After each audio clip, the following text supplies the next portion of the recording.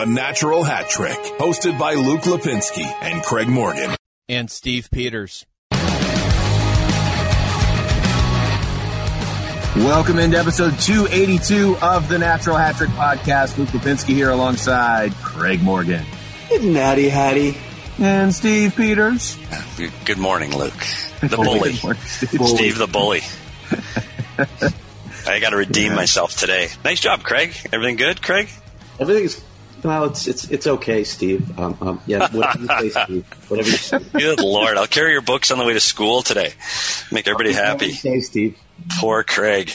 Let's feel sorry for Craig Morgan Day. I'm just a victim here. I know. Remember any of the listeners ever feeling sorry for Craig Morgan when Jamie was here? That's weird that they immediately flipped on you, Petey.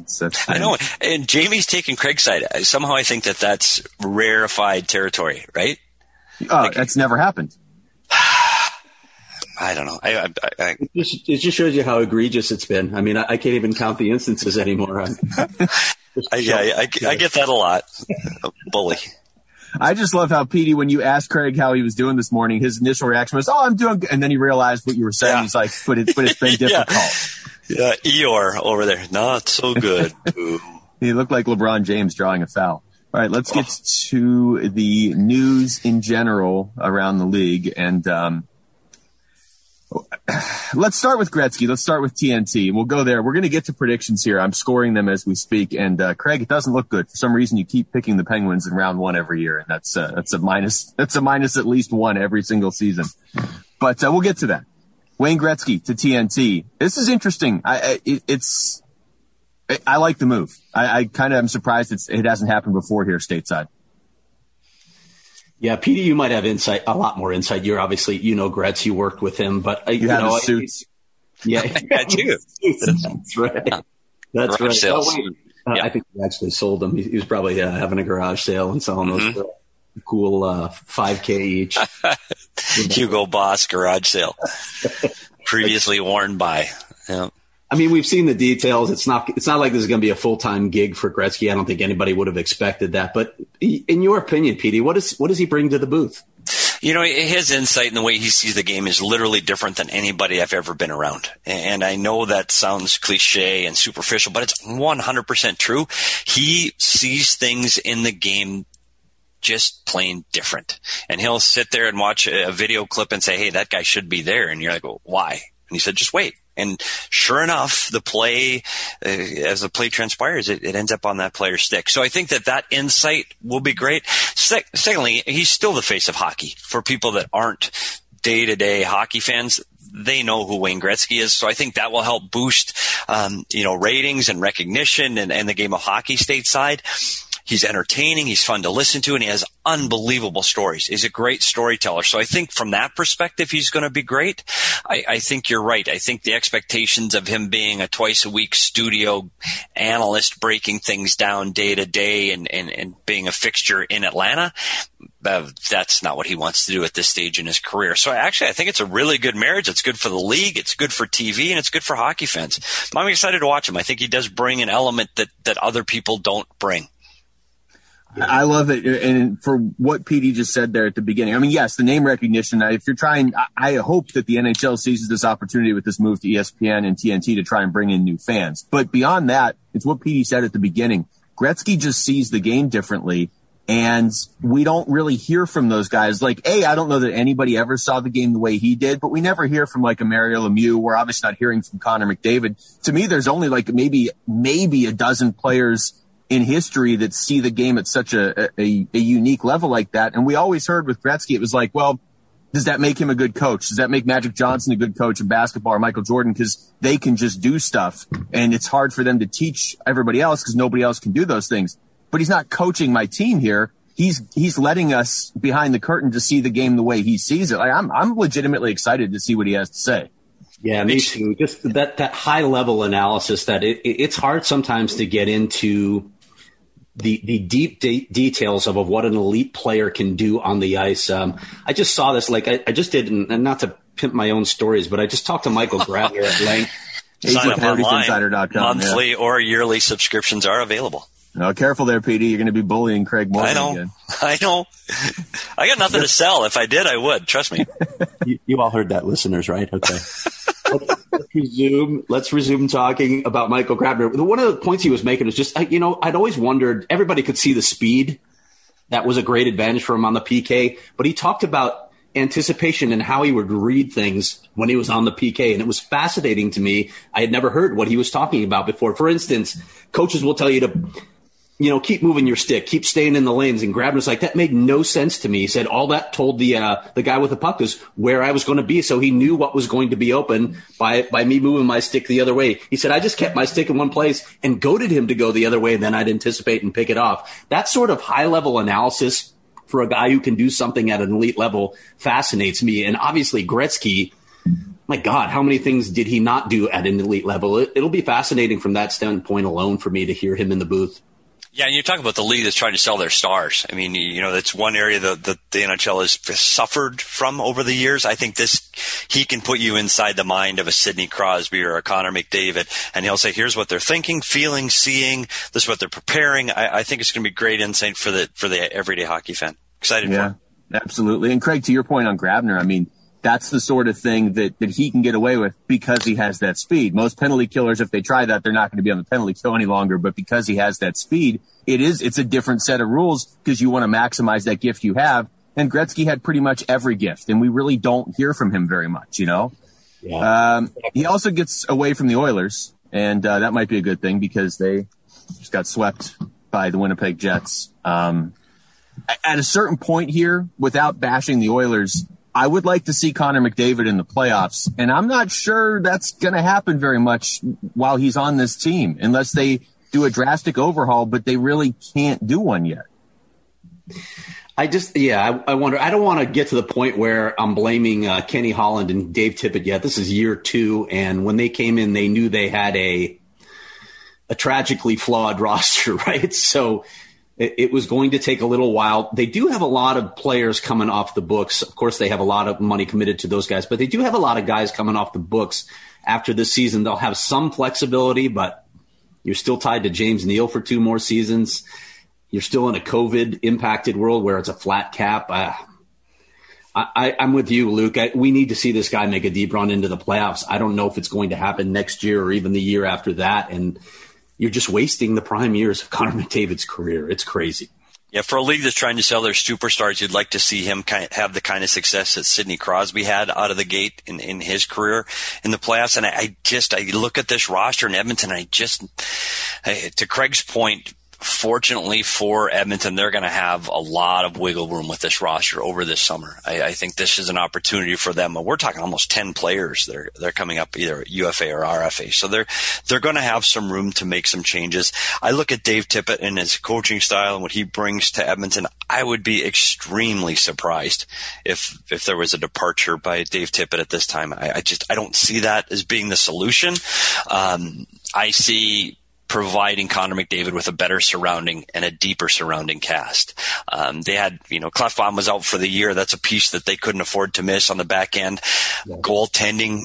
I don't know what else you could have asked Mike Smith to do during the playoffs. He played extremely well. However, there were still a few goals during the playoffs that you'd like to have back, and you'd like to have another option in the net. So he's a UFA. I'd be really surprised if Mike Smith comes back. I think there will be enough changes that people will be excited about Edmonton again next season and saying, what if? But that's it. You're going to have to disrupt that core if it fails again. Let's talk about that goaltending situation just a little bit. To me, I don't think Mike Smith was bad in this postseason, but you would have liked him to have been better, a game changer.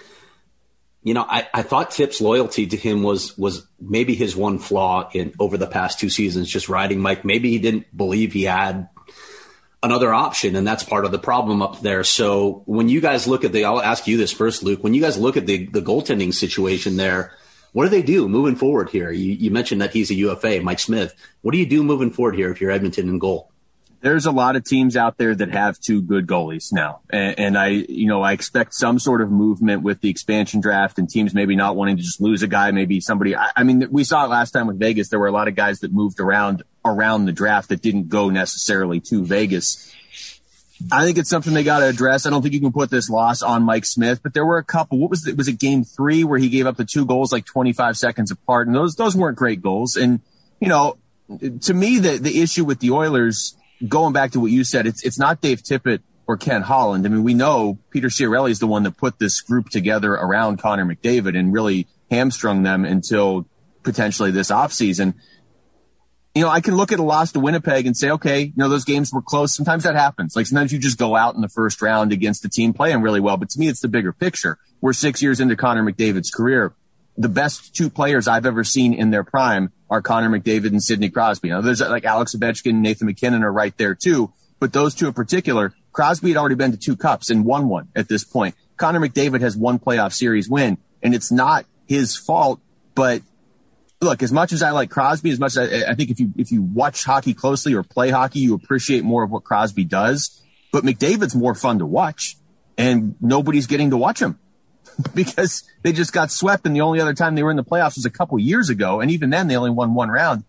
You're going to have to do something in net, but you need more than 2 guys on your team that can score because it's the playoffs. We talked about this last week, and we're going to talk about it more here with the officiating. The way the playoffs are set up, pure skill guys like McDavid, you're going to be limited at least until you've gone on a deep run and figured it out. And it can't be like, well, McDavid hasn't scored in the first 2 games, so there's no way we're going to win those games because then you're going to be done every year in the first round.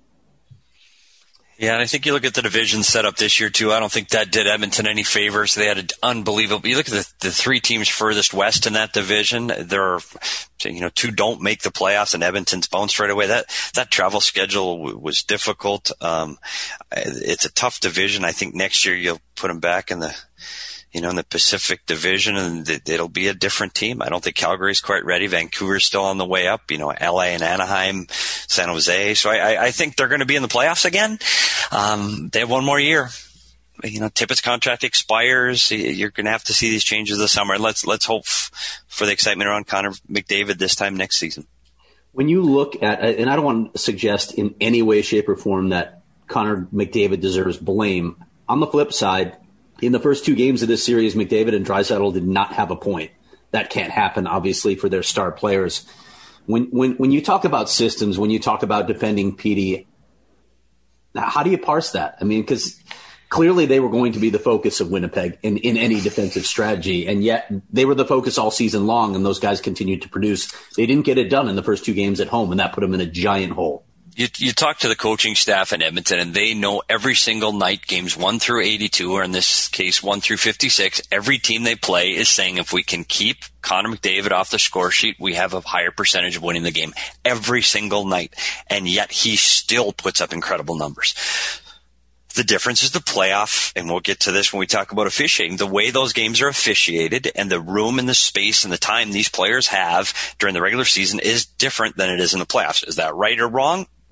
We'll get into it, but I think that is a huge difference. His time and space were absolutely limited. It's a tighter checking game once it gets to the playoffs, and it affected his play. And what happens with those star players is now you want to do more.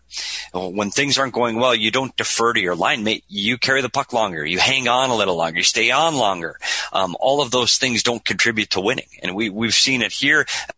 Taylor Hall's a perfect example. When things were close to a playoffs and the Coyotes were trying to get in, Taylor Hall did more, and it actually hurt the team. He was trying to carry the puck too long. He stayed on the ice too long, shifts too long, because that drive of that elite players to solve the problem, but you can't do it by yourself. So I think there was a little bit of that as well here, and that's why it's imperative that Edmonton can surround him with better role players, and I mean bottom six guys that can contribute not just offensively, but can take ice time, play defensive roles, physical roles. They just need a better makeup if they want to make it in further in the playoffs. Petey, when you're preparing to face a player like that, even if it's not at McDavid's level, but like one of the best players in the league offensively, does it get easier as the series goes on, or do we see those players start to figure it out more as the series goes on? Because setting officiating aside for a second, because we're going to get to that, but just if you're facing the same guy over and over 7 times for 2 weeks, and it's like, okay, this is how we have to stop McDavid, are you more likely to be able to adjust to him, or is it the other way around, do you think? Well, it's a great point, because you saw it come to bear when the Coyotes played Colorado. in the bubble. There was no solution. The Coyotes could have played them 10 times, and I don't think that was going to be able to make an adjustment on that player. Having said that, Connor McDavid by himself, you find ways, but elite players find ways around it. They'll see, okay, this is how they're going to pick me up in the neutral zone, so I'm going to vary my speed. I'm not going to come up as fast. I'm going to slow down, which is actually going to create more difficulties for the defense. So I think that elite player, as the series goes on, should start to come out. And you saw it in this series. McDavid finally started to get some points on the board as the series drew on. Does that mean he was going to get 3, 4, 5 goals if it went 7? I don't know. But those players that see the game differently on an elite level usually find a way. Let's, because we've sort of tiptoed around it, let's get into the officiating component of the playoffs. Because even last week, before the Oilers were even really in trouble in that series, we were talking on this show about how a guy like Nathan MacKinnon, he's almost built more conducively to have playoff success right now than a guy like Connor McDavid, because MacKinnon is a little more physical. And he's been in the league a little bit longer too, but some of that went into that conversation was what you just said. The games are officiated differently in the playoffs. It is a slightly different sport, and that is not conducive, which sounds almost counterproductive for the league, but that's not conducive to a guy like McDavid having success. Yeah, I'm not sure if you guys read the piece that Dom Luszczyszyn ran at The Athletic, but it was a fascinating read. He basically zeroed in on Connor McDavid, and who was second in the league this season in drawn penalties at 29, tied with Connor Garland, actually.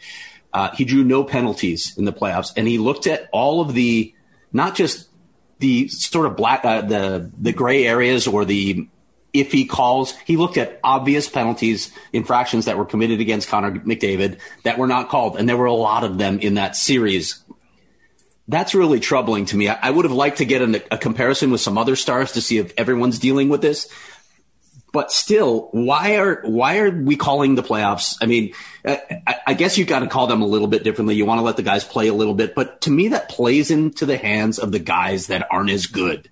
If you are allowing them to do something different than they can by the rules in the regular season to defend Connor McDavid, that's a bad thing. That's a disadvantage for Connor McDavid, and you don't want to disadvantage players like Connor McDavid. You like I said to you guys off the air, the NBA gets this. There is a bit of star treatment, but those guys sort of deserve it because they're probably doing things to get around. They're probably making plays that they deserve to get calls for. You can't punish your star players in the postseason. It's crazy to me, and that probably played into Connor McDavid's lack of success, at least in the first couple games. It's something we talked about earlier in the year when we were talking about Tim Peel, and we said how things vary within the league, and a call in the first might not be a call in the third. That's even intensified in the playoffs, where a call in Game 10 probably won't be a call in Game 1 of the playoffs.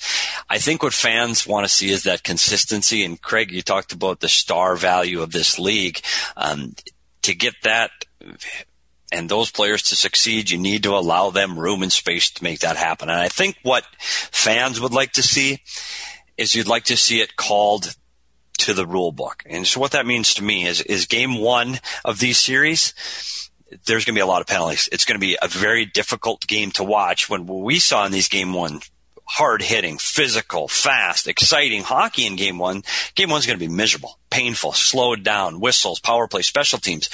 But as we talked about in the Tim Peel incident, players adjust and play to the way the game is being officiated. So by the middle of that game or by the end of that game, players have adjusted. Okay, they're going to call this.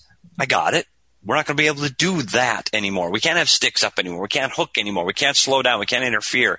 And I think the players would adjust so that by Game 2, you're watching a better brand of star-valued hockey. Now, we talk about stars getting calls, and Luke may attest to this. The Coyotes have always been on the other side of that. Sidney Crosby gets away with a lot more on the ice than other players because he is Sidney Crosby. Now, if Connor McDavid doesn't play that way, so you don't see him creating the havoc that Sidney does. But watch Sidney Crosby on the ice, like with his stick play and the way he grabs and clutches. He might get a little star treatment because of who he is. And again, that plays into this whole thing. Call the penalty. If it's a penalty, call the penalty. And all of the coaches and players will adjust accordingly. Yeah, I don't disagree with any of that. And I guess it sort of goes to what Craig is saying. If you're going to give somebody star treatment, Like even the way they would give it to Crosby doesn't really help the flow of the game. They're just letting him getting away with making plays defensively almost that maybe should be penalties, but it's still not freeing up a guy like Connor McDavid. I don't know what you do. I mean, this is the way the playoffs have been forever. And I don't like that always being a crutch of like, well, this is the way it's been, so we can't change anything. And I do think the league has been good about changing things over the past decade or so.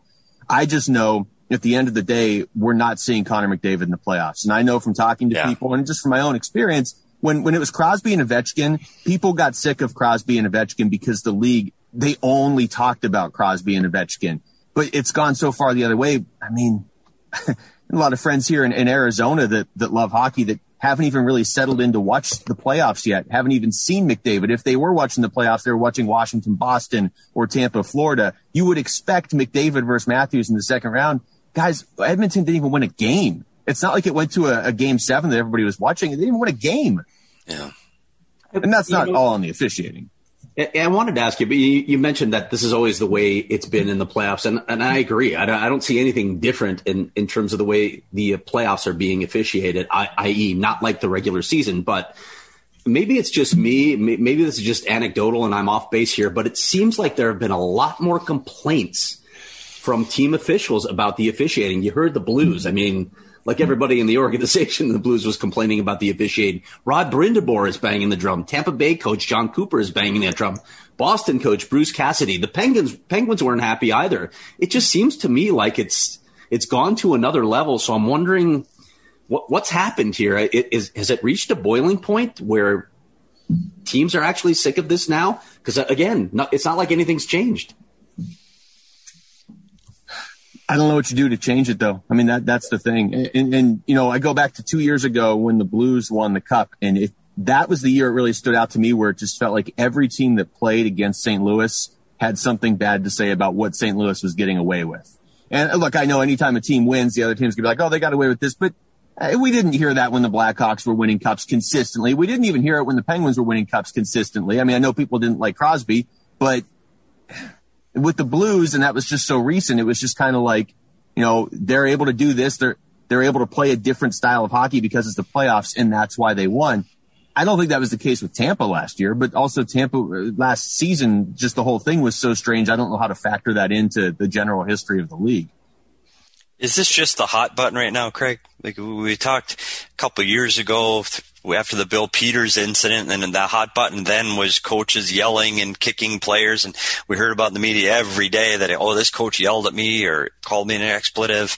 I don't know if the officiating has changed enough to read it in the media every single day. It's just getting that attention right now, and it's just a hot button of the times.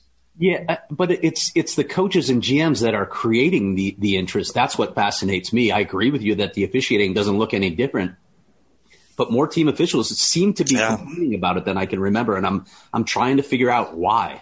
Yeah, I don't have an answer for it, Craig. I don't know. I agree, and I just don't know why. Let's run through a few of these series pretty quickly. We've got the ones that are already over, the Edmonton series. We all got that wrong in our predictions. Winnipeg, I mean, Petey, you were talking Winnipeg up for the last couple months of the season. Any chance they give Toronto a hard time?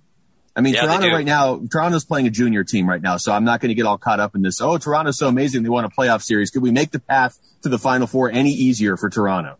Yeah, I think Winnipeg is a team we talked about towards the end of the season. They got a goaltender that's world class, that can win a game by himself. They can play with four lines. They play a little bit tougher. Toronto, when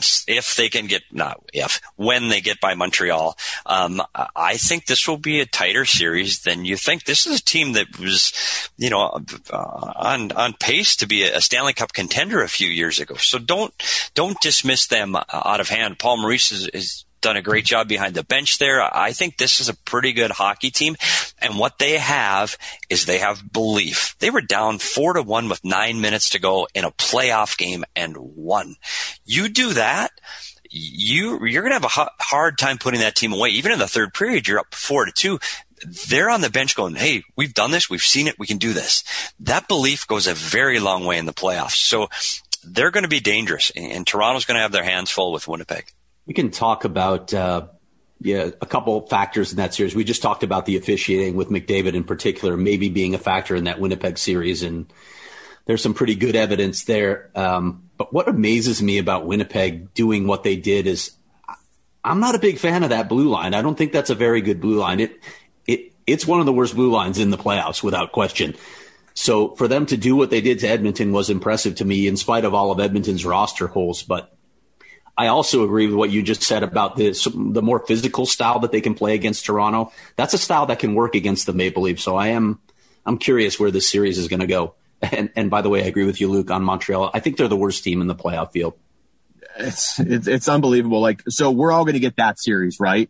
I am probably going to get the bonus because I have Toronto. Me and Petey both have Toronto in 5. And I wish I could go back and pick Toronto even in 4 because Montreal has just been so bad. They can't score goals. So you put a team that can't score goals up against a team that's loaded like the Maple Leafs. And yeah, I'm looking forward to a better second round series. Like I said, I would like to have seen McDavid and Matthews. The other series that are done, I'm just going to give us all 2 points for the Colorado series because we didn't know who they were going to play when we made the pick. But man, Colorado just absolutely steamrolling St. Louis. Craig, you have a couple questions about the Blues in the notes. So let's start with them since they're done. Is this just another step in the wrong direction for the Blues? So I really didn't think we're all that impressive all season. Not bad, but just not impressive. They do have a lot of contracts up after the season, so I'm curious where they go. But when you look at some of their key players, they're starting to age. So I wonder, as I said in the notes, if this is just a slow burn into decline. I wasn't that impressed with the Blues all season. We saw what the Coyotes did to them. They had that hot stretch aided by the fact that the Coyotes went ice cold. But, man, I don't see this team resurrecting what they had for that one season and getting back to cup contention. And I also wonder, and I've heard this whispered from a lot of people, that Craig Berube basically caught lightning in a bottle and they think he's a problem actually in St. Louis and a guy that has to go. Wow. It's definitely a team on the decline, and you look at the UFAs, there's some big core pieces to this Blues team. I don't think they got the goaltending from Binnington that they had during their big Stanley Cup run. This team they're going to have to start to rebuild. And Berube, I've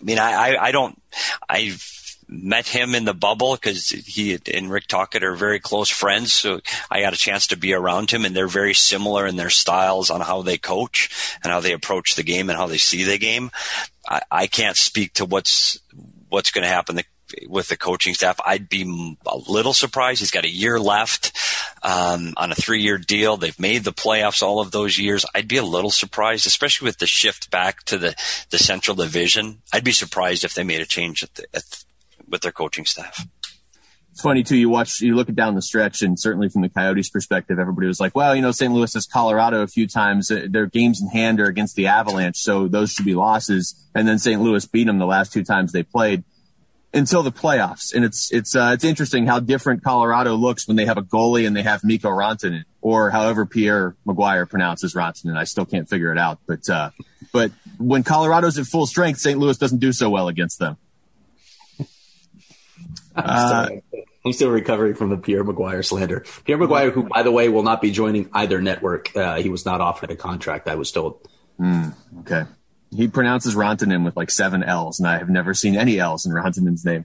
It's the one time, because Pierre doesn't usually bother me, but that was the one thing this year in the playoffs where I was just like, I can't. And Rantanen touches the puck every 3 seconds, so there's no way to get away from it. Nazem Kadri suspended 8 playoff games. I can't remember what the multiplier is for playoff games. Is it 2 or 3? I remember when Rafi Torres got suspended, they were like, he basically just got suspended for an entire regular season. Yes. So Kadri gets 8. That's going to carry over what? He served 6 2 of them already. Yeah. Yes. So that's basically, and I wonder about that, by the way. First off, he's appealing. That hearing is Thursday morning, so we'll see. I've been told by multiple people that he has very little chance of getting that reduced. So you're talking about, first of all, as Petey said off the air, a repeat offender who targets the head. This feels right for what he got. But how much of an impact is this going to have on that next series? Colorado and Vegas, to me, are 2 of the very top contenders for the Cup. Vegas's one weakness, in my opinion, is their play up the middle. They don't have a lot of elite play up the middle. You take Kadri out of the lineup for Colorado, and they've lost a significant advantage there. I wonder how much of a factor that's going to be in the next series. Yeah, and it's not just the middle ice, and I think that's incredibly important, and you're dead bang on with what he provides up the middle of the ice. He does provide that little element of grit and danger when he's on the ice. Not like when we talk about Wilson or Reeves. I mean, that's a completely different category, but there is still, you better be aware when Kadri's on the ice, and this is exactly the reason why. So I think that element missing from the Avalanche lineup is going to hurt them almost as much as it will be their strength up the middle of the ice. Is 8 games the right number? Honestly, I don't know. Like, we just got done talking about the officials not calling it tight enough, and we talked about headshots and letting players play. If he's got to sit out for a while, I guess that's how the league sees it. I just wish we could see best on best. I'd like to see everybody healthy and everybody in the lineup when Colorado and Vegas meet. If Vegas can get by Minnesota. I mean, Vegas outshot Minnesota, 40-14 and loses? Like, I'm sure they're shaking their heads going, what the heck do we have to do? So maybe Minnesota pulls off the Minnesota miracle. We'll see. So I'm going to give us all 2 points for that because we all thought Colorado was playing Minnesota. We all had them in 5 or 6, but I think playing St. Louis, we all would have gone 4 or 5. The other series that ended, much to my joy, but sooner than I thought, Boston over Washington. We all had Boston. We all had Boston in 7. I do think that was a deceptively lopsided result because, the first 3 or 4 games in that series went to overtime. The bigger picture, though, Boston looks pretty good. Tuukka Rask looks pretty good. We talked about how Taylor Hall fits in because he doesn't have to be the guy. He doesn't have to be on that top line. Pasternak looks – I mean, the Bruins – Craig, I won't mention Patrice Bergeron. I'll let you talk about him, but he came up with a big play in the deciding game too. I mean, the Bruins look like a legitimate cup contender now. It is fascinating, isn't it? I am amazed at obviously the Penguins have the streak for 15 straight years, I believe it is, in the postseason, but – when you look at Boston's longevity, it is amazing to me that this franchise has only won 1 cup over this stretch back in 2011 because they've been so consistent. I think they did miss the postseason a couple seasons in there, but this has been a really good team for a really long time. And by adding Taylor Hall now and the way Tuukka Rask is playing, I could see this team going to the cup final again. It's really hard to sustain this sort of success for this long. And Patrice Bergeron, as you mentioned, and as everyone by now who listens to the show knows, I have a man crush on. He is a remarkable player, and he's just ageless. Yeah, I think this is a team that is poised to do great things this year. I think their next round, whether it be Pittsburgh or New York Islanders, I think they're the better team in either of those matchups. And then you have to see where it goes from there because we clearly don't know their path to the finals this year. Right? Yeah, so you have to wait and see how this all shakes out. But I think the next round for them, I think it's great matchups. They've got depth, they've got goaltending, they got offense, they're defending well. Like, they literally are checking every box right now. So this is going to be a tough team to slow down. How about Boston and Colorado in the semifinals? How about Boston, Toronto in the semifinals if we get there again? Not again. Like, Toronto's like, really? Hey, at least they got a couple first and second round wins this time before they got there, if that's the way it plays out. Islanders, Penguins. Here's the stat I'll bring to you. Do you guys remember Chris Kunitz scoring in, I think, double overtime against Ottawa back when Erik Karlsson was good to get the Penguins to the Cup? It's the last time Pittsburgh scored an overtime goal in a playoff game. Come on. So that's been a while, right? I think I finally can put my finger on what their issue is in the playoffs. When a game goes to overtime, they have lost that game. So they're done. And I'm the only one that picked the Islanders for some reason. I have the Islanders in 6. And to your point, I don't think they can beat Boston. But Trotz is such a good coach that it's going to go 6 games, I would say. That's going to be a great series. Early in the series, I didn't think Trotz was, shining that much. And I thought Pittsburgh had the upper hand. I'm still surprised with where we're sitting in this series. I can't believe the Islanders won that last game. And I was talking to Arthur Staple, the beat writer for the Islanders for The Athletic, and I asked him if he was enjoying the last few games at Nassau Coliseum. He's like, well, are you telling me that the Penguins are going to win this next game? Because I'm not sure I'm in the final games yet. And he was right. So I don't get it, Luke. I really don't get it. When I know the Penguins maybe can't play that grind it style like the Islanders can, but I still thought they were the better team in this series, and I'm a little surprised that they're behind. So did I, but they didn't get the goaltending so far that I think they needed to get, and that's been an issue. And you look across the board on all of these teams. We talked about Bennington. You talked about Jari. Like these guys they're not Carey Price, and they give you that burst. They give you that Matt Murray. It gives you that burst. Wins the cup. And now where is he?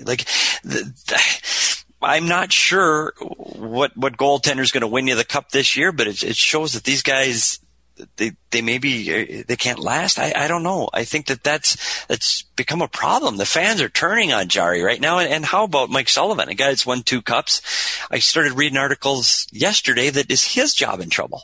Like he's got the longest contract available left for any coach in the league, and you're gonna let him go? I guess it's the conversations are going to start if Pittsburgh gets knocked out of the playoffs. So I think that's a team and a franchise. And now they made the Burke and Hextall move. They expect to win, and it's not get in the playoffs. That's not what they expect. They expect to be in it, come the last game of the year. So could they make changes? Absolutely.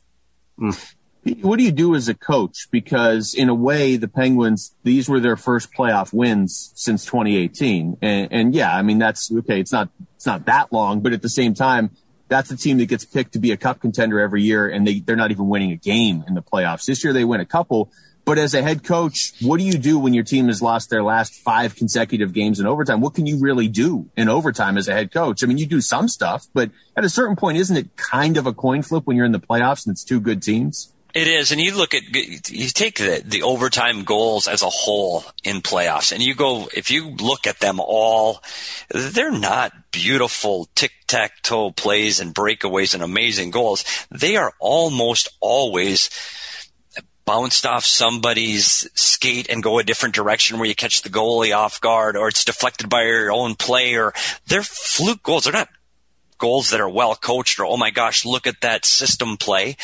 It's a lucky bounce of the puck. I mean, especially when you get into the second and third overtime where guys are getting extremely tired. You can't coach the systems when guys have played 60 minutes on the ice.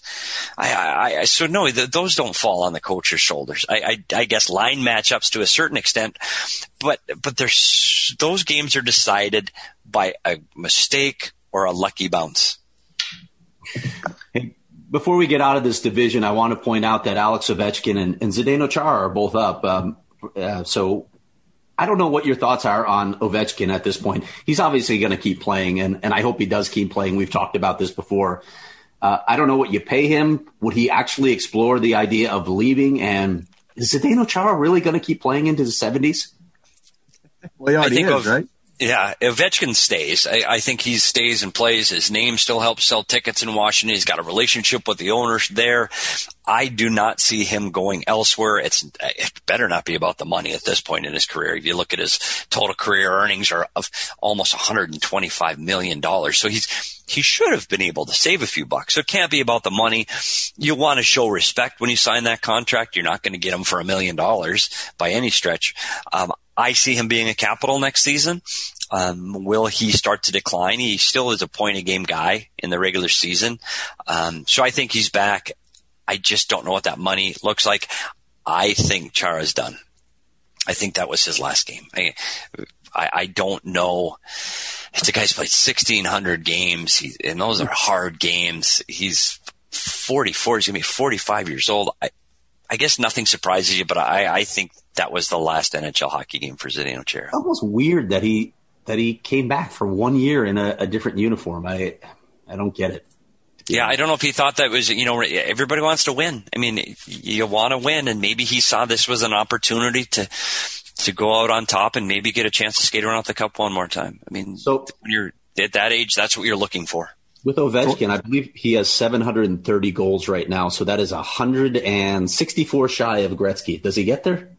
That's a lot of goals, man. He did still score at a 45-goal pace this year over 82 games. And for the most part, the guy doesn't miss games because he's just a tank. I mean, I hear what you're saying as he gets later in his career and he does play a physical game. Maybe we're going to see stretches where he misses some, but The fact that we can even talk about somebody in 2021 being within relative striking distance of a Wayne Gretzky scoring record is amazing. For my money, the best just pure goal scorer, and you know how much this pains me to say, Craig, I don't like the Capitals. I don't dislike Ovechkin at all, but the best pure goal scorer I've ever seen. Now, obviously Wayne Gretzky, the best player. He did everything, but just in terms of being able to score at this rate in this era, I know most of his goals now are from that left faceoff circle, and for some reason teams don't defend it, probably because you can't. But I mean, what he has done is so impressive, and the fact that he's at a 45 goal pace again this year is unbelievable. Yeah, and to your point about the era, goaltending, first of all, the equipment's bigger. Goaltending's so much better than it used to be. I watched some of those highlights from the 80s, and I am amazed at how many times I see a wing come down the wall and score from the wall, where the goalie just kicks his pad out and it beats. I'm just like, wow. I mean, like, goaltending technique has just taken a quantum leap over where it was even in the 80s. Yeah, if that happens today, you're off the team. Yes. Unless you're the 2015 Buffalo Sabres, then you're starting all the rest of the games for the season. Oh, wow. Let's see. The other series, Tampa Bay, Florida, it's been fun. It's been entertaining. Man, Tampa has been impressive, though. Nikita Kucherov coming back after not playing all season and looking like he's just picking up right where he left off. That has been one of the bigger, I don't want to say surprises, but one of the more standout things of the first round of the playoffs for me. The fact that it didn't even take him a game. I talked about this in my column that I wrote a few days ago, and since I'm going to be wrong on all of my predictions for the series, at least I'll note that I was right on predicting this. And I remember it's not quite as extreme an example, but when Patrick Kane went down in February with that broken collarbone, missed the season, there was so much hand-wringing in Chicago. Oh, my God, what's going to happen to this team with him out? Is he even going to be effective when he comes back? And then he averaged a point per game, and the Blackhawks won the cup. There's no replicating game reps for these guys, but the rest that you get from it, both mental and physical, is incredible. And this guy plays at such a high skill level that even when he comes back with a little rust, he's still way above, as I put it, the other plebeians on the ice. Yeah, and the big mistake for the Florida Panthers in this series was spending so much time in the penalty box in Game 1. Not that it rewrites the series, but you put Kucherov in a situation where he's not being physically checked. He's got plenty of room, time, and space to get the feel of the puck and feel of the ice. I think that he gets success on the power play, gets goals on the power play in that Game 1 because Florida was in the penalty box all night. Now, they should have looked at that as, hey, we got to check them hard. We got to play hard, but let's stay out of the box and play this team 5-on-5. Let's see if we can wear these guys that are coming off injuries, wear them down. They don't taste success. They don't score goals. They don't get their legs back. It's unfortunate for Florida, who has looked really good at times in this series. It's been an offensive, speedy powerhouse. For my money, they're a fun team to watch. I would watch the Florida Panthers for fun. And I'm a guy that's watched thousands of hockey games because I had to. It better be a pretty darn good game to make me want to watch a game. And I want to watch the Panthers. I don't know if they have enough juice to come back. The Spencer Knight gave them a little buzz, so maybe it's enough to get them to Game 7. We'll see. Yeah, I don't know how you're going to be able to come back against Tampa. I do wonder what they would have done if they'd played either of these other two teams, though. I got to say, Nashville making this a series with Carolina is not something I saw. Back-to-back double overtime wins, and then Game 5 went to overtime too. I was of the belief that if you rank the 16 teams in these playoffs, Nashville was 15th ahead of only Montreal, and they've shown some resilience, if nothing else. Yeah, no question about this. This is the biggest surprise to me. And if they had won last night, I would have been stunned that they were actually one game away. When you look at the series that are being played tonight, it's 3 possible elimination games: Pittsburgh in New York, Florida in Tampa Bay, Vegas in Minnesota. How many close out tonight? Wow. I think all of them, actually. Wow. I do. Yeah. I'm not so sure about Minnesota. That's the one I'm kind of hesitating on. Because I think Vegas really emotionally and inside that room, they thought they were going to win that last game in Vegas. Even when the game is getting late stages in the third period. They're out shooting. They're all playing. They're doing everything right. It's going to come. It's going to come. It's going to come. I don't know if psychologically those guys were prepared to get on a plane the next day to Minnesota. I think they were planning, okay, we're going to have 3 days off before we get Colorado. That series will probably start Saturday. I think that's where their heads went. And it's hard to do. And you got to stay in the moment you play the game. You plan your life. Like, I don't have a bag packed from Minnesota because I didn't think I was going there. Minnesota is going, yeah, heck, we're going back home. We're going to play. So they might have the mental advantage going into tonight's game. I think they might have been ready to play this game, where I don't know if Vegas was. They are now. I'm not making excuses for Vegas. I'm just saying, don't be surprised if Minnesota makes this game a little more challenging. And be careful in Vegas in Game 7 at home. I make no mistake, I still think Vegas wins the series, but don't be surprised if Minnesota can sneak this one off. My picks are Vegas winning. I think they regroup tonight and win this game. Florida losing to Tampa Bay. That one's over. And I'm just going to keep clinging to this buoy I'm on in 25-foot swells here and say that Pittsburgh's going to win in Nassau tonight. All right, I'm going to check in on you if that game goes to overtime and see how you're doing. Well, I'll check in on you too because I know you'll need the support. Yeah, no, I'm fine. I'm over it this year. Last year's when I finally kind of realized what was happening. Okay, before we get into the Coyotes, you had some notes on the Flames in there, and I know they're not a playoff team, but just real quickly, where do you see that team going? There's potential we start to look around some of these teams and the names that could move this summer, and Calgary's in the middle of that. We could see a very significant amount of big changes this offseason around the league. Johnny Gaudreau being mentioned among those, that's surprising to me. But when you look at his contract situation, with one season left and the clauses he's got, okay, maybe you do have to do that. Do you keep Daryl Sutter, or does Brad Treliving bring in his sixth coach in his GM tenure? I'm fascinated to see where this goes. Yeah, I think this team you're going to see the biggest changes on the Calgary Flames team on the ice. I think you're looking at nobody's untouchable. Monahan, I wouldn't be surprised if he's gone. Johnny Hockey, I think he's no longer a Calgary Flame. I don't know. Daryl Sutter's going to be there next year. I don't think there's any question he's back. He was handpicked by Brad Treliving. He's been looking at him for a long time. The community really has high aspirations for him. They're a guy that they think he can win. He's got a 3-year contract. He will be behind the bench of the Calgary Flames next year. I have absolutely no doubt about that. Will Brad Treliving be back?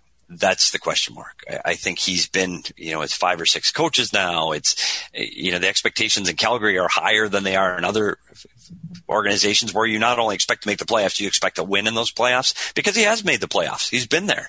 5 of the 7 years he's been there. So if they do make a change, it would be Brad Treliving. I don't know if that's the right move. I think it could happen, but the biggest impact on the Calgary Flames is going to be on the ice, and you're going to see names that you're going to be surprised leaving that organization that you thought were long-term organization guys.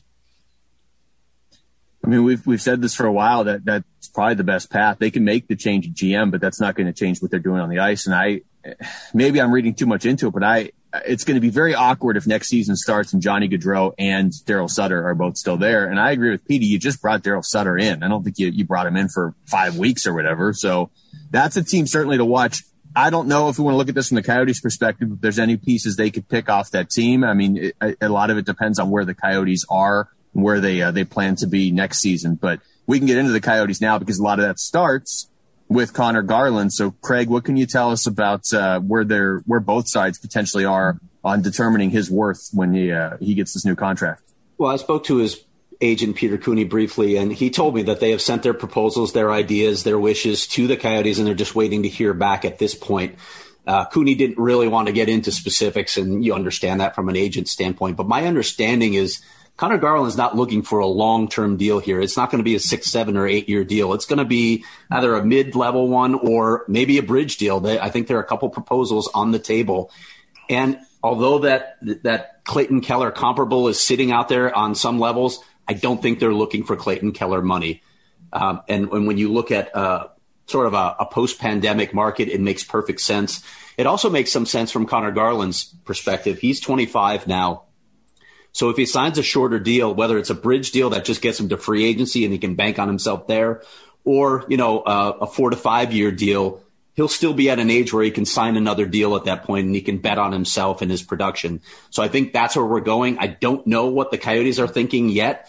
It doesn't sound like they have a lot of direction from ownership just yet. So we'll see where that goes. I'm sure they have a lot of planning to do still. But Connor Garland obviously electrified Coyotes fans this year. You have to think long and hard. If you're not going to re-sign that guy and you're going to consider trading him, you have to think long and hard about the impact on a already beleaguered fan base. They need some reason to show up at that arena, and Connor Garland's a pretty good reason.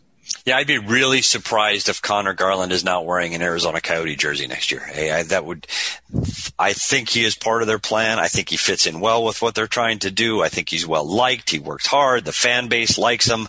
I think you're going to get him at a pretty reasonable price for what he provides to the team. That number, no matter how that number turns out, he's going to look at it and go, hey, I probably could make more. But, if you talked about the pandemic salaries and the pandemic comparables, those numbers go down. Jobs in the league, from coaches to managers to players, those salaries are either stagnant or going down. So I don't think he'll be surprised. But Craig, you've got the best insight. I believe this is not a 6, 7, 8 year deal. This is a bridge deal. He's confident in the way he plays that he is going to show them, I earned that next contract. He's going to make a significant raise this year. There's no doubt about it. But to make that big elite money, I think he's a guy that will gamble on himself and say, okay, I'll play for that, but wait for 2 years, 3 years, and then I'm going to cash in. So that's what I think from Connor Garland. It's got to be a relief for the Coyotes. And it's good. Look, as much as I like Connor Garland, if he's comparing himself to Clayton Keller, and it doesn't sound like he is, or to Keller's contract specifically, I mean, Keller makes more per year right now than Nathan MacKinnon. And as much as I like Connor Garland, you can't be paying anybody on this team right now more. Some of that's Nathan MacKinnon got signed for a ridiculous deal for the Avalanche, but still. But when you talk about his impact on the fan base, I mean, Craig, I remember doing Q&As 2 years before Garland ever played a game for the Coyotes, and questions were flowing in about Connor Garland. Like, he has been a fan favorite since before he ever even stepped on the ice in a Coyotes uniform. And then the way he has played since he got here obviously has only amplified that.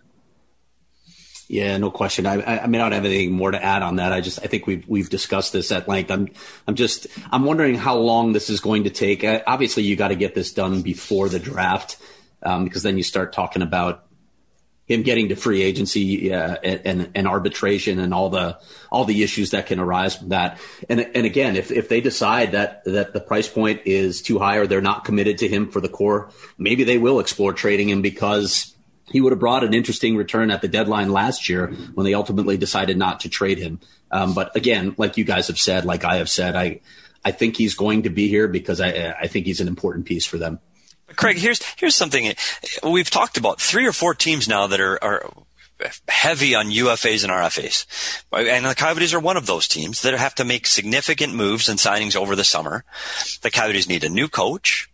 They maybe need new assistant coaches, they need new players, maybe a new goalie. We don't know, but a lot of moves. When are these things going to start to happen? Because the draft is at the end of July. Playoffs are going to run into July. So somebody's going to have to start doing something on all of these teams fairly soon, you would think. These are significant signings, whether we're talking about Calgary or Arizona. Like, there's significant work to be done. When is that window? You usually see a little bit bigger window between the Stanley Cup Finals and the draft. That's not going to exist this year. So I hope we start seeing some movement league-wide soon.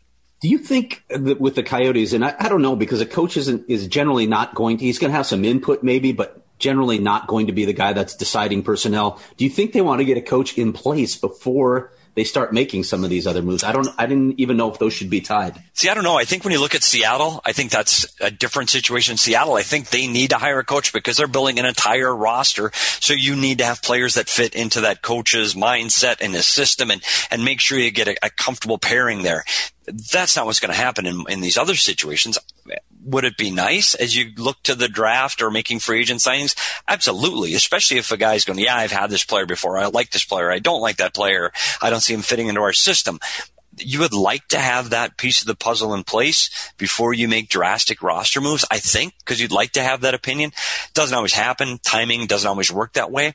But I think with all of these open jobs, you're going to see this coaching dominoes fall fairly quickly. The difference with Arizona is they're not in the market for the coaches that Seattle and the New York Rangers are. They're not looking at the same guys. So is there a rush? Probably not.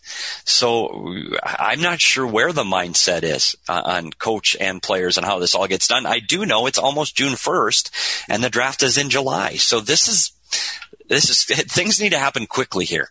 Yeah. Chop. Yeah, I do wonder what the first domino to fall in terms of players around the league is going to be. Like, is that Jack Eichel? Is it just simply the expansion draft happening? I mean, the draft lottery is a week from today as we record this. We're recording this on Wednesday. It's June 2nd. By the way, in case we don't do our next podcast early next week, are we all just assuming the Coyotes win that draft lottery now that I know it's possible? Yeah, take it to the bank. Absolutely Take it to the bank. Ridiculous. That ping pong ball is coming up. What do you guys think of Bill Daly's explanation to me that it evens out the odds for the other teams involved? I don't understand it. Don't even try to explain it to me. I don't get it. Here, Craig, I'll get back to you in a week because I could absolutely buy there's some math that you don't fully understand. But if a week from now they're like, oh, well, the Coyotes got it, but they had a guy stand up straight, so they don't get to keep it. I'm going to be a little bit nervous about that. I'm going to be a little more skeptical. By the way, Luke, we all believe there's math that Craig doesn't understand. I mean, that's not a reach. Yeah, that's not a reach. Yeah, anything beyond division, I'm done. Listeners, take note. I just gave it to Craig again. Yeah, he did, by the way. More bullying. So, and I laughed. I'm enabling it. Moment, actually. Where are we in the podcast? Okay. Hour 10. And hour 10. So this is a short one. Anything else on the Coyotes you want to get into? I mean, we at least need to mention the speculation that has kind of already started. I know it's going to pick up whenever Rick Tocchet lands somewhere, people are going to assume Phil Kessel is just automatically going there. Maybe, but it's not automatic. It's not like it's Rick Tockett's decision to just bring him wherever he goes. Oh, by the way, I have this suitcase I want to bring with me. Is that cool? The GM that makes these decisions, okay? And I don't think Rick Tocchet is going into any of these interviews saying, hey, this is contingent upon me bringing Phil Kessel with me. I'm pretty sure he's not. Yeah. I mean, it is funny, though, because when Rick Tocchet took the job in Arizona, the Phil Kessel rumor started almost immediately. And it took over a year to get that actually to come to fruition. It's going to happen right away if Rick Tocchet gets a job, and clearly there's no guarantee he gets a job in this cycle, but if he does, I would bet that next day there's newspaper articles coming out about is Phil Kessel going to X, Y, and Z city. I would almost guarantee it. This is a little different situation than when he was leaving Pittsburgh, though. I know his numbers here in Arizona. He led the team in scoring. It's really going to depend on which team or where Rick Tocchet ends up. It's going to have to be a fit as a player. As a person, their working dynamic from player to coach is unique. I don't know if I've seen anybody else communicate the way those two communicate in a video room or one-on-one sessions. It is truly unique. And Rick Tocchet has very high expectations of Phil Kessel.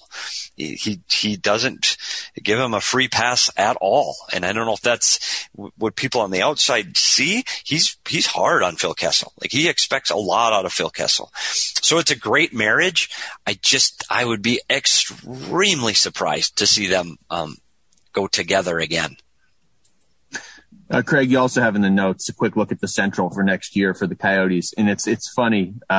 When it was first announced that the Coyotes were moving to the Central, everybody's like, this is ridiculous. You're putting them in this division. And travel-wise, it is ridiculous. But now you look at how those teams in that division are trending. I don't really want to be in a division with Colorado.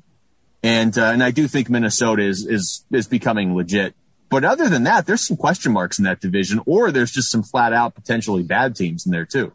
Yeah, in spite of what Nashville is doing, I still think that as a team in slow decline. I don't think that they're on the way up in their trajectory. And when you look at other teams in that division, like St. Louis, who am I forgetting? We mentioned Nashville.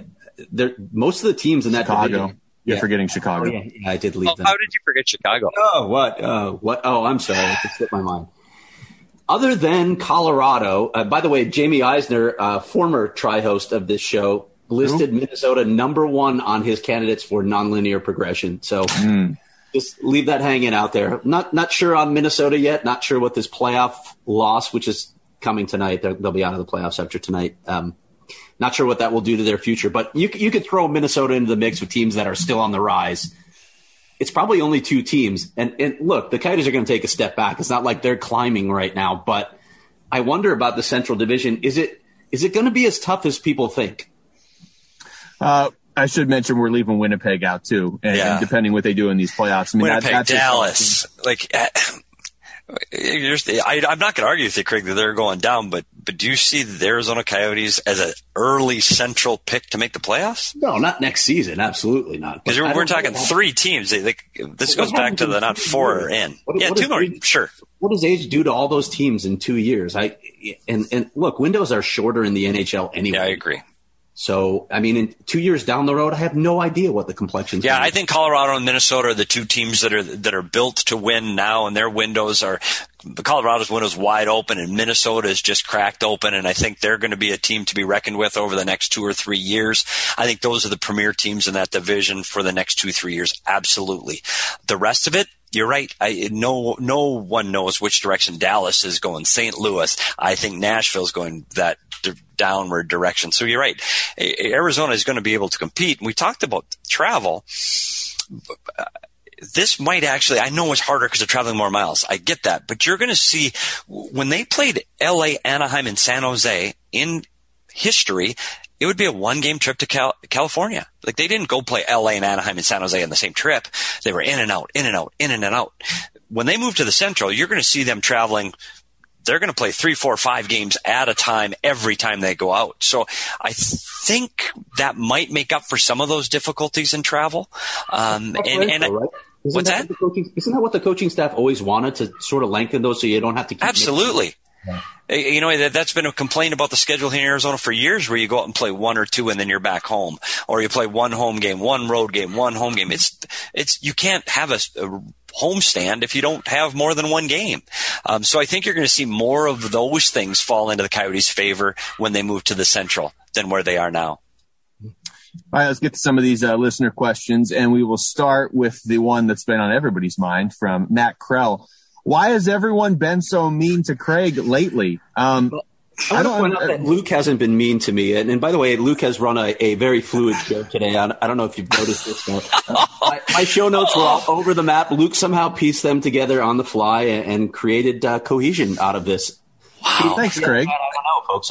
I can't speak for I tell you what, and this honestly in the victim's chair. I'm not sure if it's the listener's plan, but I sat and I read I usually don't prepare as it shows by my performance, but I looked through the listener questions last night once I figured out how to do that. It took me 8 or 9 shows to figure it out, but I got to see the questions, and I honestly, I set up a profile picture on my Twitter account. My thumb was on it.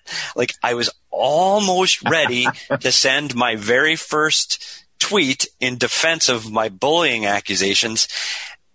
And I withdrew, and I said, wait a minute. First of all, if I ever do have a first tweet, and then maybe it's coming, it's got to be better than defending myself against Craig Morgan. I mean, it's got to have some deeper meaning or some prolific, announcement. It's got to be something.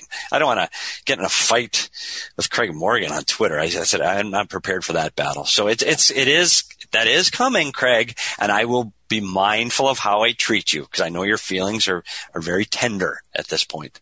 People, if you want to send suggestions for anger management counseling to Petey, you can do it through me on Twitter. By the way, get in line. I mean, that's a long list. It used to be grumpy Steve, or angry Steve to some. That list of getting into anger management, that's a long line of people that have that complaint. I just love how you're like, I'm not going to lower myself to get into it with Craig Morgan. Like, that's like the heavyweight fighter on the ice that's not going to fight the minor leaguer that's like 5'7". No, he's working out, apparently. I keep hearing that. Okay. But I do notice the video, and if people do, I'm sure everybody's tuning into the YouTube channel and watching this as well, or wherever Craig has it posted. He does only film it from the shoulders up. So I'm not quite sure how the workouts are progressing. Like, I want to, not that I need to see physical evidence, but let's talk about protein shakes and working out. I want to see it firsthand. And unfortunately, with the pandemic, Craig and I have not been able to do that yet. Petey does get up and move around at times to show off his abs, his rock abs. I clearly do. Abs. Pants optional. All right, another one. Chris in Phoenix. What precipitated Twitterless Steve Peters' unprovoked ageist attack on Craig at the start of last podcast? Wow. And will he be punished appropriately by being forced to continually listen to Jamie Eisner reruns? Wow, that's and then Jamie responded to it. Yeah. First of all, why is Jamie still trolling the Twitter feed of this show? Has he not moved on? Has he not moved on? I don't know, Jamie, but I really thought we were on the same page and we would gang up as against Craig Morgan, but apparently he's decided to take the other side of the fence. So I clearly am going to have to go back and start listening so I can defend myself against Jamie Eisner as well. We're going to have Jamie just drop by unexpectedly in one of these podcasts. He's going to show up and surprise you. I can't wait. As sure the listeners are waiting for that moment as well, Craig. Just one in Gilbert.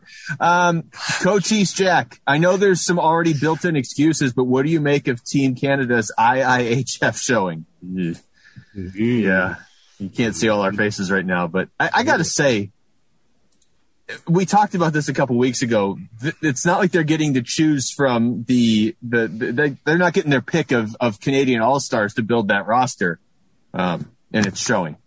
The biggest thing here, and I'll make it really brief, but let's not put this on the weight of Darcy Kemper or Shane Doan or Michael Bunting. Before people comment on this, go ahead and Google the roster. Like check who's playing for Team Canada right now. This is a tough tournament to field NHL players for on a regular season.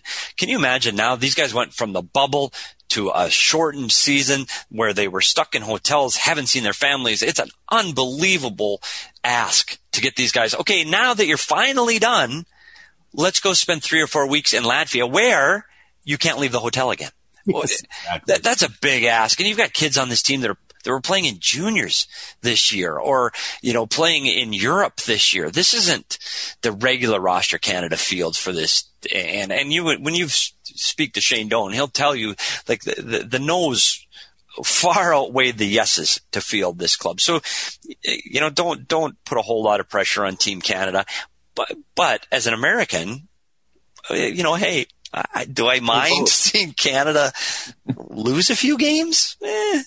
Here's the other thing, though. You're right that there were tons of players that said no. You had 16 playoff teams from which players were not available, and that's abnormal too because this tournament happens basically at the same time every year, and the playoffs for the NHL start a month earlier than they did. So you'd be down to 4 teams by now. You'd have 27 or 28 next year teams to pull from. You lost all those players and all the other factors you mentioned, but Team USA was in the same boat. They had a lot of no's. They had a tough group of players to pull from, and yet they're 2-1. They lost a 1-goal game to Finland. That's one of the tournament favorites. So maybe the roster construction wasn't as good as it could have been. Fair enough. And the movie will be out in August? No, I'm kidding. That's what I always hear in the locker room. Talk about, I go to work, when I used to go to work, which I no longer do, but when I used to go to work, it would be with a room full of Canadians every single year. So every competition like this, talk about getting bullied. Like it was constant. And anytime I would say anything, they would come back with, what, you're going to make a movie about it? You guys win. If we did that in Canada, we'd be making movies every year. So when the Americans have a little more success than the Canadians, I'm not going to say I don't gloat just a little bit. So go USA. Yeah, I'm with you on that, Petey. Just even growing up playing hockey up in Northwest, I mean, it was the same thing. Every time the U.S. did anything, it was like, oh, okay, big deal, because you're just playing hockey with a bunch of Canadians. But the other thing, and the point I really want to make, they all talk about ketchup chips like they're the greatest thing ever. Maybe it's because my expectations were so high the first time I ever had ketchup chips, but they basically just taste like ketchup on chips, which is fine, but not nearly living up to the billing that they received for like the first 15 years of my life that they were going to be the greatest thing ever. And Luke, well, we're, instead of bashing Craig, I mean, by the way, before we continue, my dad is Canadian, so I'll preface this with I do have some Canadian roots. But if I hear one more time as the plane is landing in either Winnipeg or Edmonton or Calgary, welcome to God's country. Like I've heard it on every plane I've ever been on in the NHL that some kid played that lived in these towns. If that's God's country, he's winter vacationing in Arizona. I'm telling you right now. Winnipeg? Somebody called Winnipeg? Yes. Wow. Yes. So it wasn't Ilya Bryzgalov. I know that. No, it might have been a PR guy there that's from that area. But still, I love going to Canada. My great friends are from there. They have some of the best chocolate in the world. All of those things are true. But let's cool the jets just a little bit. All of the guys that are saying that are living here. Okay, 3 points I want to make, and then I'm going to stop. Yeah, I stop. Canada comparisons. Ketchup chips are awful because ketchup is awful. Ooh. 2, poutine is even worse. It's disgusting. I won't even touch that stuff. And 3, Dunkin' Donuts are better than Tim Hortons. Ooh, controversy there at the end. Okay, I'll let it go because I've already got the Craig Morgan fan base has already turned on me, and I know how large and powerful that group can be. And now I'm getting the Canadian fan base against me. So I don't know. I've got to find my people in this whole mix. Yeah, and I don't want to get too far off of trashing Craig. I don't want that to be a trend that exactly. goes away. I love Canada. There you go. I will ask this though, Craig. How do you feel about ketchup chips on hot dogs? Because you know somebody. That question was really more so for some listener out there who's going to try it and tell us how it was. I will say I did empty my pockets of Canadian money buying Canadian chocolate bars when I'd come back to the States. That was a big deal. My son's Christmas stockings have been filled with Aero and Caramels year after year. They do have good chocolates. I'll give you that. I know Connor Garland sits with me on the Dunkin' Donuts versus Tim Hortons debate. So I'll just they have some pretty good hockey players. They have good comedians. There's a lot of good comedians from Canada. Yeah, that's interesting, isn't it? It is. Greg writes in, and this is now immediately becoming an unsolved mystery to me. He says, was the updated bingo card received? And while we know Craig has vacation, can you give us some roundabout dates so we can all set our Twitter alerts for breaking Coyotes news? There's a lot to unpack there, but I want to start with this. Who has this bingo card? Because I haven't seen it. I do not have this bingo card. Well, clearly I don't, because my social footprint is non-existent, so nobody's getting it to me. So this one's not my fault. I'm going to have to dig for that one. I don't know if he sent it I don't know where that would go. I'm lying. I have the bingo card. Yeah, of course you do, Craig. Oh, I assume Jamie had it. Yeah. We're going to roll it out. We're going to roll it out here. It's sort of an off-season thing, so yes, Greg, I do have the card. I'm not. You did send it correctly, so don't worry about it. Oh, interesting. All right, now we're withholding from each other on the show. I get it. That's right. Craig, when are your vacation dates so we can get ready for like big free agent signings and coaching news? They are in the time. Okay. Does that happen, Craig? Like that's a pretty consistent. That's a thing. Like if Craig Morgan is elsewhere, gallivanting across the U.S. and parts unknown, that the Coyotes make a big move. It has happened more times than I care to mention. Well, maybe that's could get the ball rolling. Why don't you I don't want to say it's ruined my vacations, but it has definitely impacted my vacations. If we were talking about getting the Coyotes starting to make some moves and hirings, why don't you leave? Just leave. Maybe that's what we're waiting for. You should just isolate that right there. Why don't you leave? Craig, why don't you leave? Let me just write that down. Yeah, Petey, the year that Craig, what was the story? You were basically walking across the country for some sort of benefit, and Shane Doan and Dave Tippett. It was 2017. Yeah. I was driving across the country because my parents wanted to visit my aunt in Missouri. They wanted to bring their dogs, and they don't like to fly their dogs. Neither do I. It's an awful experience for dogs to fly on an airplane. So we drove from Arizona to Chicago for the draft. And every step of the way, something was happening on that trip. Mike Smith was traded, if you remember. Shane Doan was, as he put it, corporately fired. And then in Chicago, Dave Tippett left on the eve of the draft. And those are just the tip of the iceberg. There was news happening the entire way. Well, and we all expected something going into that because this was already a trend prior to that. That just really cemented things. All right, let's go. We have a few questions about stuff we've already talked about, like the officiating, but this one from Jeffrey Travis. What will the Panthers do with their stockpile of goalies? Any way they can rid themselves of Bob? I mean, besides trading 4 firsts and prospects to move him, the Coyotes might do that. Oh, that's hurtful. But, the Panthers do. I mean, Spencer Knight stepping in there, he's obviously their future in net. I didn't necessarily think that was going to be in this series against Tampa, but here we are. Well, you're looking at Dreger's going to be a Dreger. We got a consensus, Craig. He's going to be a UFA. I don't know if they're going to have decisions to make. Bob's salary is going to be really hard to move. Bobrovsky. I mean, he's a $10 million goalie for a long time. So I think that you're going to see it's going to be the Spencer Knight Bobrovsky show from here on out for a while. So for the expansion draft, I mean, you protect. Do you have to protect Spencer Knight? Yeah, you do. Okay, Absolutely have to protect him. And if you think Seattle's going to go after $10 million Sergei Bobrovsky that's had the playoff success or lack thereof, I think you're probably pretty safe with Bobrovsky. Well, no, yeah, and I totally agree. I just meant more because Spencer Knight's only 20. I can't remember what the rules are there. But either way, yeah, I mean, if you can only protect one of them and you have to. Yeah, that's right. Craig knows all those rules. You had all those rules, Craig. They're with the bingo card. I know. That's right. Check your email. That might be it for questions. Did you see any other ones you really like, Craig? Just a couple quick ones. Justin Lisenby, that's a good watching one. the first round, why are coaches not switching up goalies a little bit more? This was a pretty intense schedule. It seemed to work in Florida, so why not Edmonton and Vegas? I think generally coaches, and Petey, you can speak to this more than I can, coaches like to ride one guy in the playoffs if they can. Now, you can certainly make an argument that maybe Dave Tippett should not have written Mike Smith as hard as he did in the playoffs. It's hard because when you go into the playoffs, there's not a coach out there that's going to say, hey, game one of the playoffs, let's start the guy that I think is the second best goalie. It's non-existent. You're going to go with the guy that's playing the best, that you believe in the most, that you think can win you that game one. That's the mindset of a coach. They want to win every game. So when Mike Smith loses 3 games, he had made 40-some saves in one game, some exceptional. I thought he played fairly well. So now you're getting to game 4, and you go, I have to win now. As a coach, I have to win. So do I put in a guy who hasn't played in 3 weeks? Or do I go with the guy that's actually been pretty good and maybe given up 1 or 2? I think that's why it's a little harder to make those changes.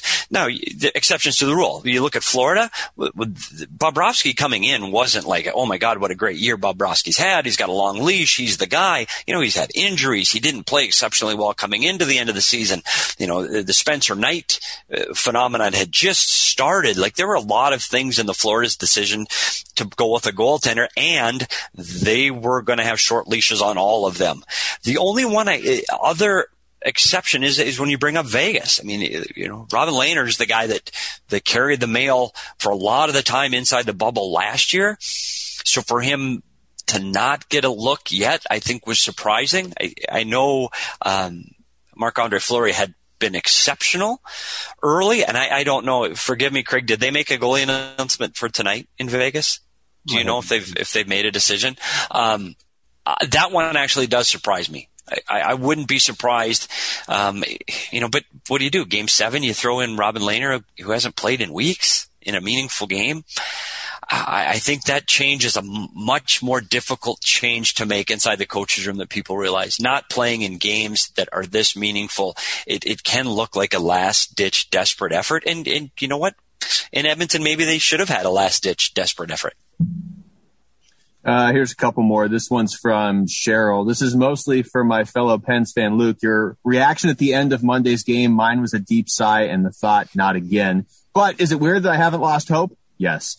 This year feels different than either of the last 2. I will grant you that the team is a little different than the last couple years because they do play more of it's sort of like Petey was saying earlier. The last couple years, the Penguins seemed to feel like they had everybody on the ice had touched the puck before you could shoot it into the net.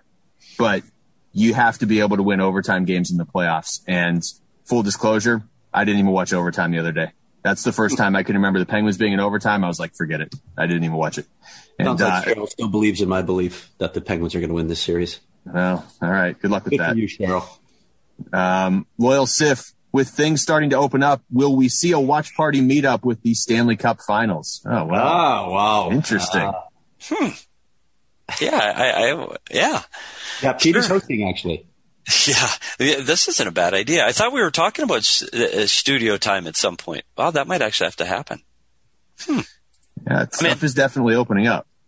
I'm in. Sounds like they're talking about meeting in a bar, though. That's like a thing, like an event. We did this before. We had a gathering in Gilbert actually, and we had several people show up for that. That was pretty cool, actually. All right, are we at that point yet?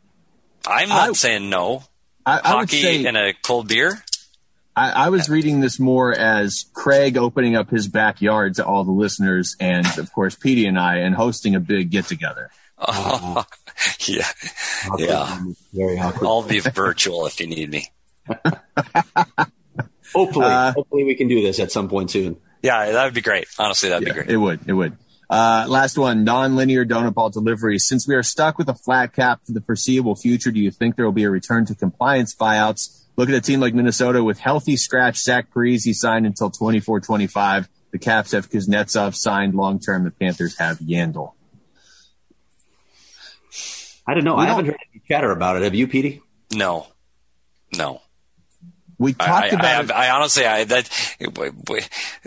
non-linear is like that's so over my head. Maybe he should be on the panel like that. Maybe he should study and get back to us because I don't know. I don't know what the rule should look like for that. I don't know. I know those teams, and I've said this almost without exception. When somebody signs an 8 to 10 year contract, the team is unhappy with it. I don't care who you sign or who that player is.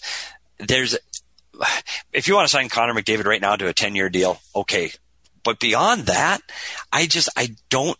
The longer the contracts, they always end in this kind of arrangement. Do you think Zach Parise is happy in Minnesota right now as a healthy scratch? He's miserable. Do you think the Minnesota Wild are happy scratching a $10 million player? They're miserable. But you're stuck. It's a contract you can't trade. He can't leave. The team doesn't want him. He doesn't want to be there. But you're stuck. So I wish there was a solution, and the solution is don't sign a guy that long. That's the solution. Yeah, that's it. Because, no matter what, somebody's going to be unhappy 10 years from now if nothing's going to change. He seems happy. I can't imagine Nathan McKinnon is really stoked to be making $6.3 million a year, when he obviously could be right there with McDavid and Matthews as the highest paid players in the game. But he might win a Stanley Cup, so I guess he's fine. McDavid will not be doing that. All right, guys, that's we got through all the questions I see right here. So good for us.